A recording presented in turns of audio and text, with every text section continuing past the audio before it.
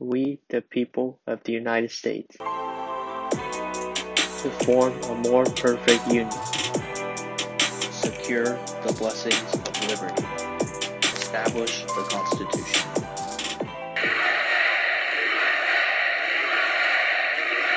Hello, friends, and welcome to We the People Show. This is your host, Tiger, and how are you doing today, co-host Bradley Taylor?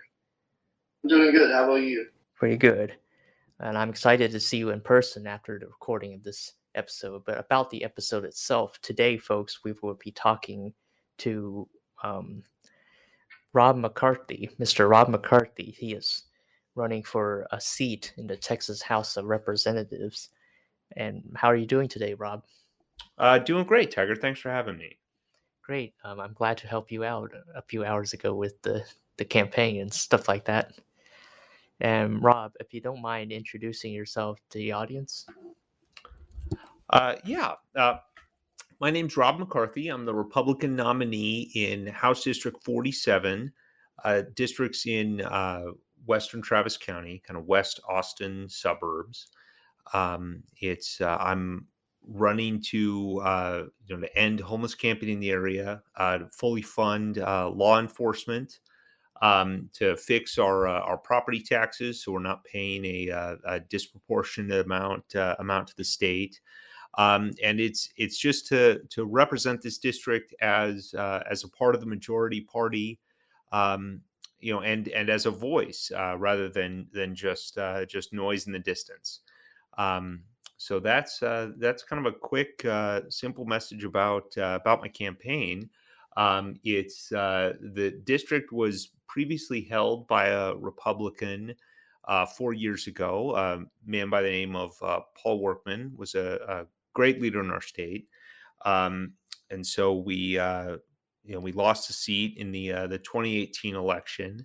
And so now it's just it's about getting out there and talking to a lot of people. It's not a Democratic district. It's a lot of people who were previously Republican and drifted away.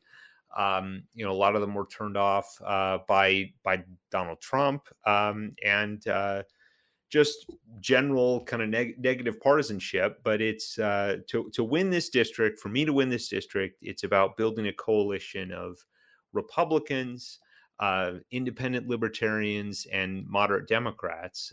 And I think that it's a difficult task, but it helps me, the incumbent that I'm running against, because I'm running against one of the most liberal Democrats in the state. So it's easy to get a moderate Democrat back to kind of the common sense approach to governing when I'm running against someone who votes like Bernie Sanders.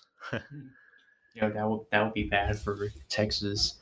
And Bradley, if you have any questions for Rob, you can ask now. Sure. Perhaps in a little bit later. Okay. And so, Rob, there we go, folks. That's Rob McCarthy, his campaign. And to the second point, the Texas GOP.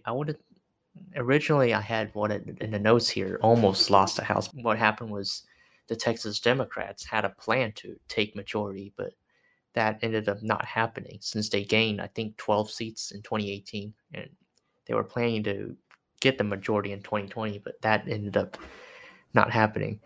Bradley, I believe you know something about this, right? The Democrat plan initially in 2020 to take the majority. Yeah, and I know that it fell flat on their face. And if anything, they did not pick a single House seat. They didn't win a single House seat during that election. And our guest, folks, we're talking to Rob McCarthy here, State House, Texas House candidate. Rob, you told me off the air how this came to be. It's just a Democrat plan that didn't work out. Can you elaborate to the audience? Yeah, no problem. Yeah, as you mentioned, they were able to pick up 12 seats in 2018, and House District 47, where I'm running now, was one of those 12. That was there was a pretty big Democratic wave that year with Beto O'Rourke's initial campaign against Ted Cruz, the first time he ran for office and lost. So then, then we had the presidential election that he lost, and then we're about to see him lose his gubernatorial election. So, especially after the stunt he pulled in the conference. So, oh yeah, who knows? There will be more crazy stuff he does between now and November. But so anyway, so yes, they were able to pick up 12 seats in 2018, and then what they had talked about, kind of their large goal was to take the majority in the House in 2020, and so then be part of the redistricting discussion that would happen in 2021. And as Bradley mentioned, they didn't do that. They didn't pick up a single seat, so they were not part of the redistricting discussion. And so now the redistricting is actually, the districts were drawn in a way that's actually going to make it a little more difficult for them. So they're in a position to lose a couple seats in this next cycle. So right now we have 85 Republicans and 65 Democrats, and so there are those 85 Republican seats are safe, and so now it's just a matter of kind of how far, how many more are Republicans going to be able to pick up. How high are we going to be able to get that number? And number, there are a couple that are kind of slam dunks that are for sure going to go that way. And when you get to ranking in terms of partisanship, there's those 85 that Republicans have. There's a couple they're going to win, and you go a couple more down that list. There is House District 47 where I'm trying to pick up this seat. So it's we're just right on the edge, and so it's if you look at this, like in this next election, no matter what, we're going to come out of it with a Republican majority. But we could be in the area of 90 to 95, even 100 Republican seats. And if we're able to do if we're able to be that strong, we would come into the next session really with the wind at our backs, really able to get a lot done. Awesome, and I hope to see more of this red wave. Like you mentioned a good point in federal elections that Republicans are favored to take the U.S. House, but not necessarily the U.S. Senate. But it's still worth a shot, at least attempt to. But save that for another episode, Bradley. But right now we're talking about the Texas legislature, specifically the Texas House. And Bradley, Rob mentioned that state senators do get more staff because their districts are bigger, and the state house members not much staff. Now, Bradley, as an former intern for Texas State Rep Biederman, have you seen much staff? No, it was a pretty small staff, honestly. Probably no more than 3 people or 4 people. And I actually did have a question for Rob here. So with any of those GOP seat flips, how much of those do you think consist of districts located in South Texas?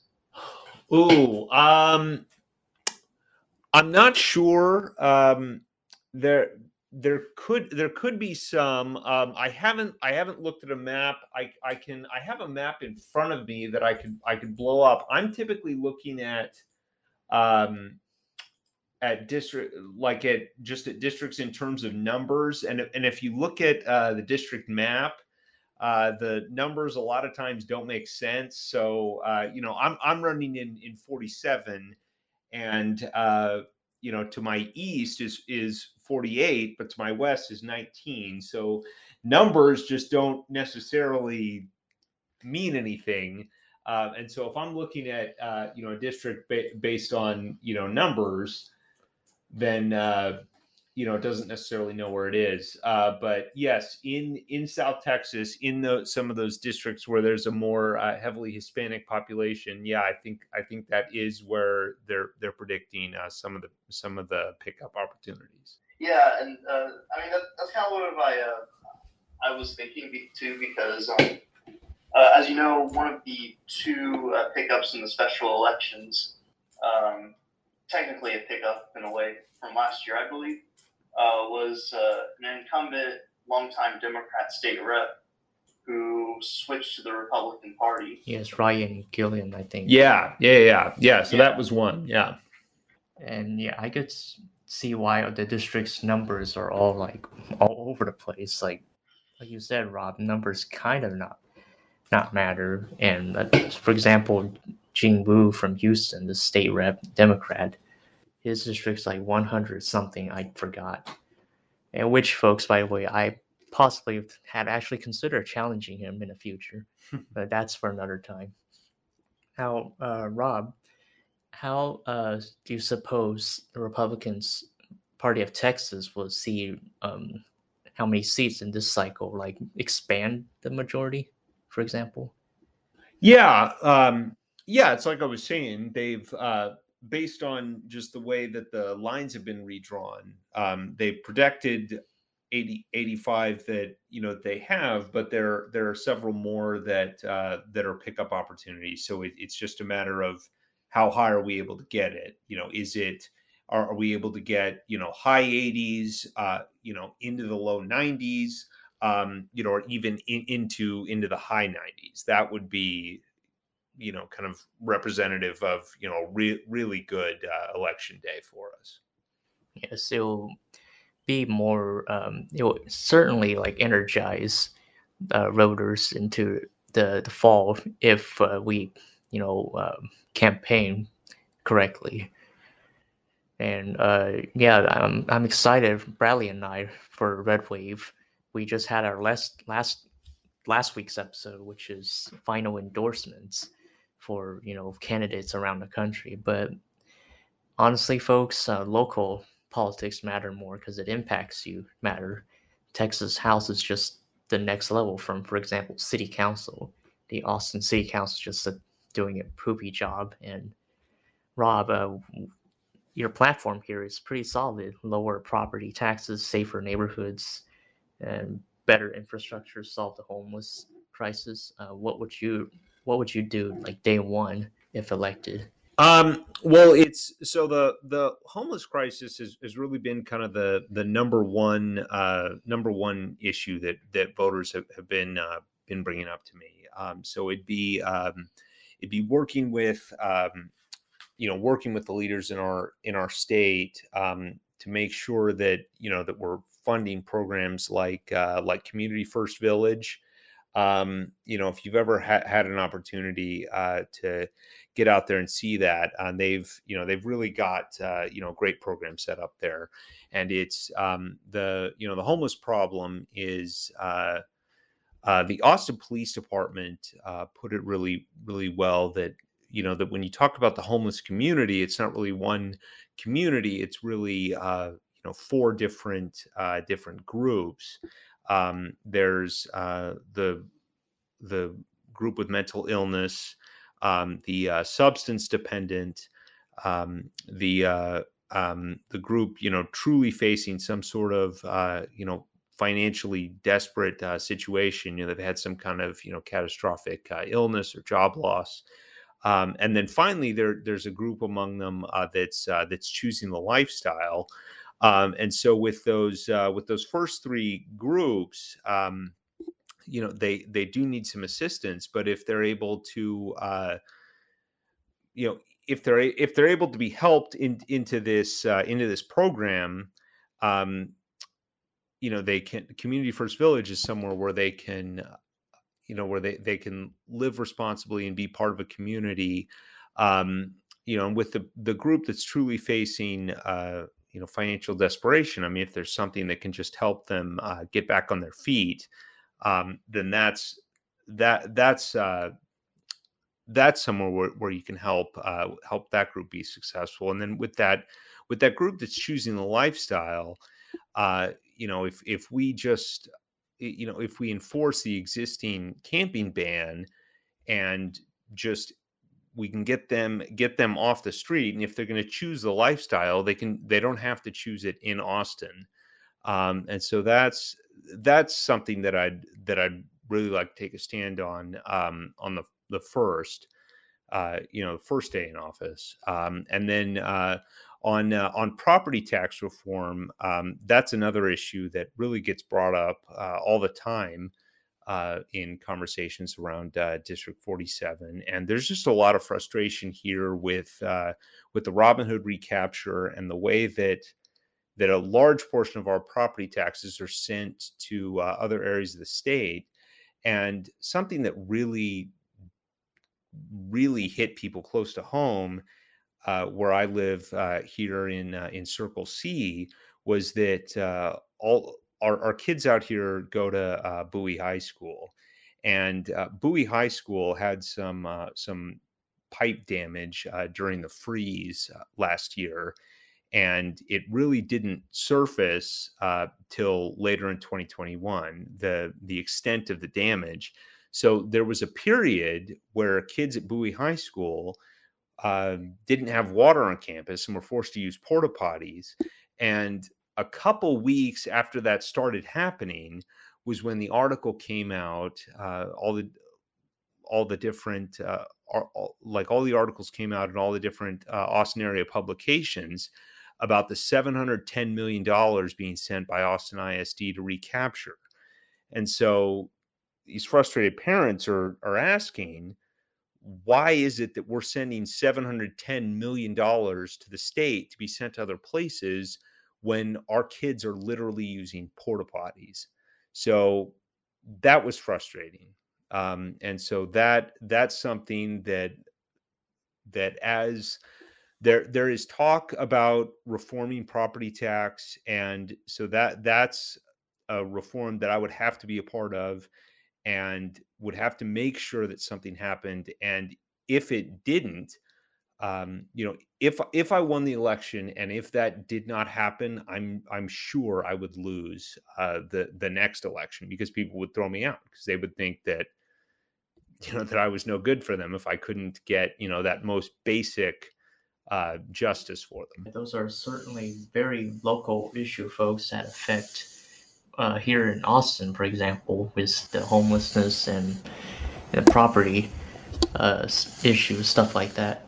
And Rob, you said that okay, you also mentioned before that the district that you're running in, it's former Republicans, of course. I get it, turned off by Donald Trump's rhetoric, but are they like? How many of them would you say change to the Democratic Party or remain independents? Well, it's a little difficult to say.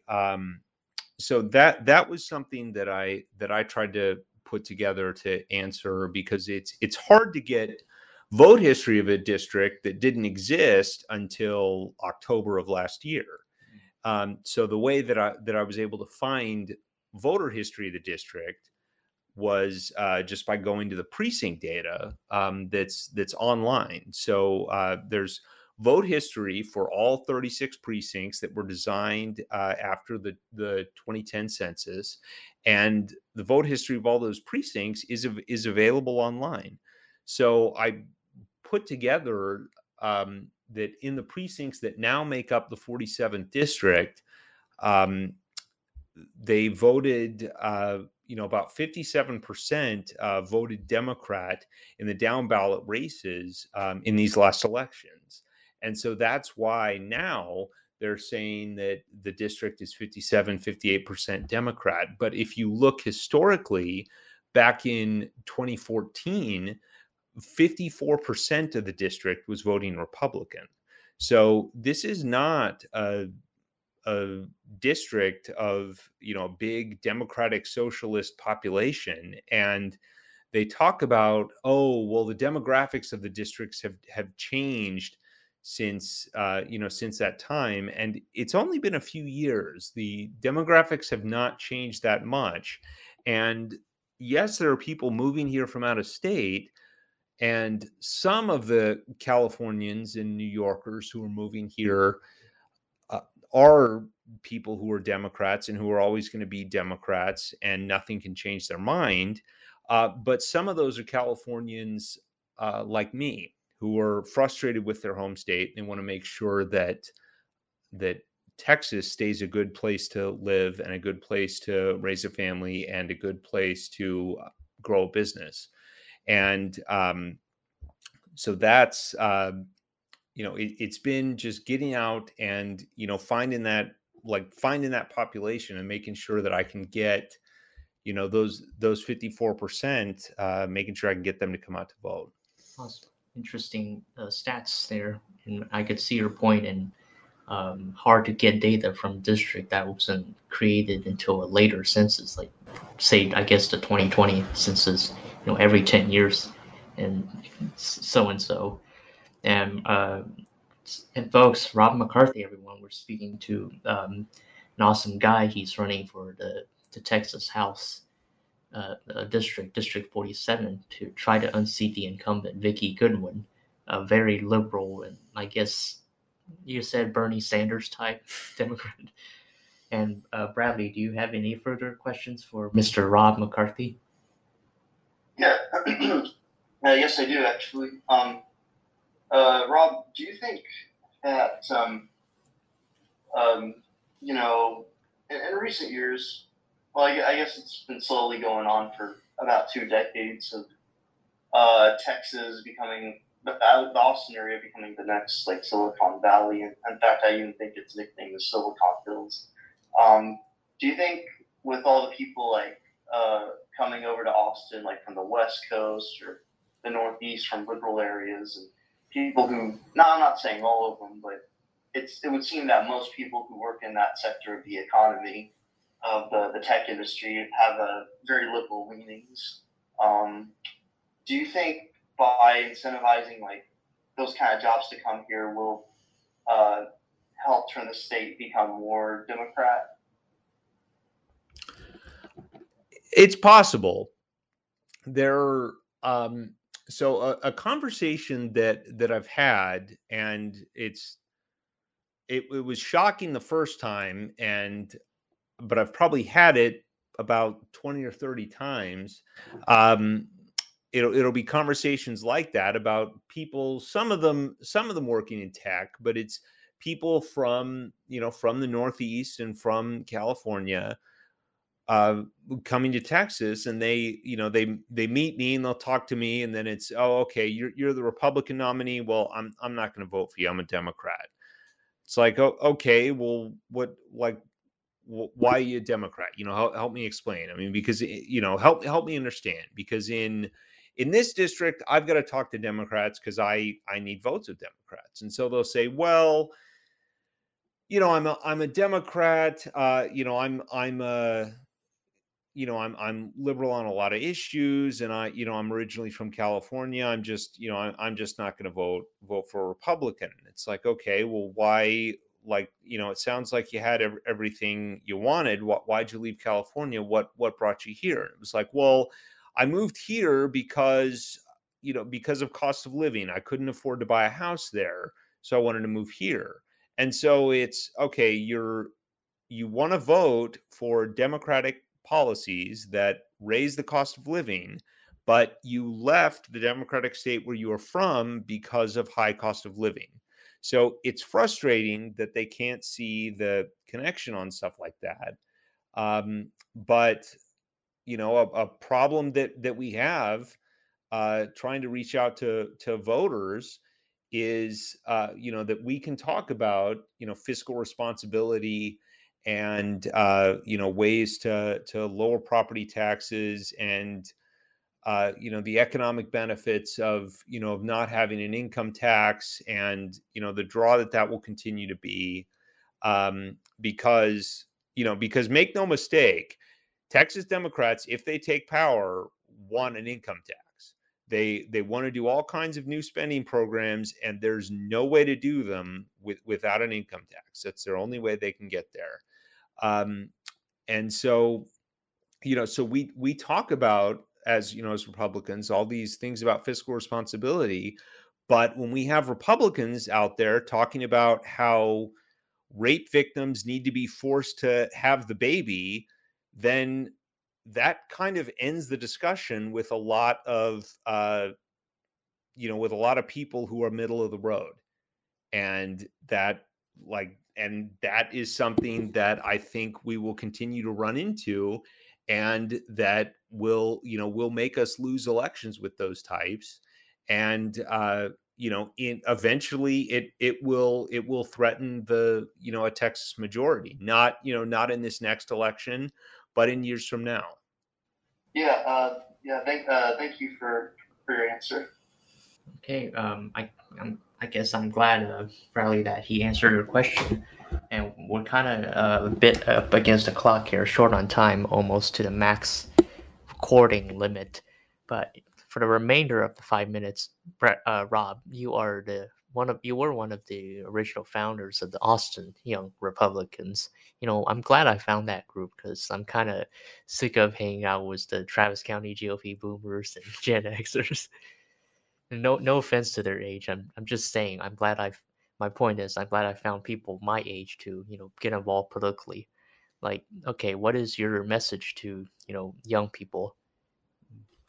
Yeah, Young Republicans has been great. It's a great way to get involved, great way to meet a lot of like-minded people, like you said, like-minded people your own age. And it's great. There's a lot of opportunities for leadership and those kinds of experiences. And there's a constant turnover because there are term limits. There's an age cap. I'm about to get kicked out of the organization. I will turn 40 in October. So so technically I think you get to stay into your 41. So I'm technically around for another year, but I'm on my way out. But yes, it's a great way to get involved. And I met a lot of great people in our in the Austin area through the group. So yeah, really happy about about refounding it with those guys. Gosh, it was just 4 years ago that we did that. And it's going to be a bummer when I'm no longer a member, but the organization will continue to grow strong, and I think it'll continue to be around. I'd like my daughter to one day be be president of the organization. She just turned 3 years old, so got a little bit of time, but I'd like to make a campaign pitch for her right now. So Awesome. Preemptive endorsement. Okay, that's awesome. Family endorsement. Now, Bradley, there you go. You and I, as we know, folks, I got political experience. So does Bradley. I was communications director with Turning Point USA, this other Gorg. But I'm focused more on not activism, but more in the party politics, the Republican Party itself. And I see Austin Young Republicans as a foot in the door, essentially. So I thank you, Rob, for founding that group way back 4 years ago. And Bradley, you also had political experience, as we all know, the group Young Conservatives of Texas. So there you go, Bradley. If you want to get involved in like statewide politics, there's your opportunity. The Young Republicans groups, whether it's in Austin, San Antonio, wherever. There you go, Bradley. Right. Okay, we're about out of time here. Thank you for your time, Rob, and thank you for your time too, co-host Bradley, on this awesome day. Absolutely, and Rob, it was great listening to you and your insights and your knowledge of the current political state of Texas. Indeed. Yeah, it was great, guys. Thanks a lot for having me. For sure. Now, folks, that will do for this week's episode. Next week, I forgot the topic, but it will come around. So we will talk to y'all next week. So take care, folks. Later, y'all. We, the people of the United States, to form a more perfect union, secure the blessings of liberty, establish the Constitution.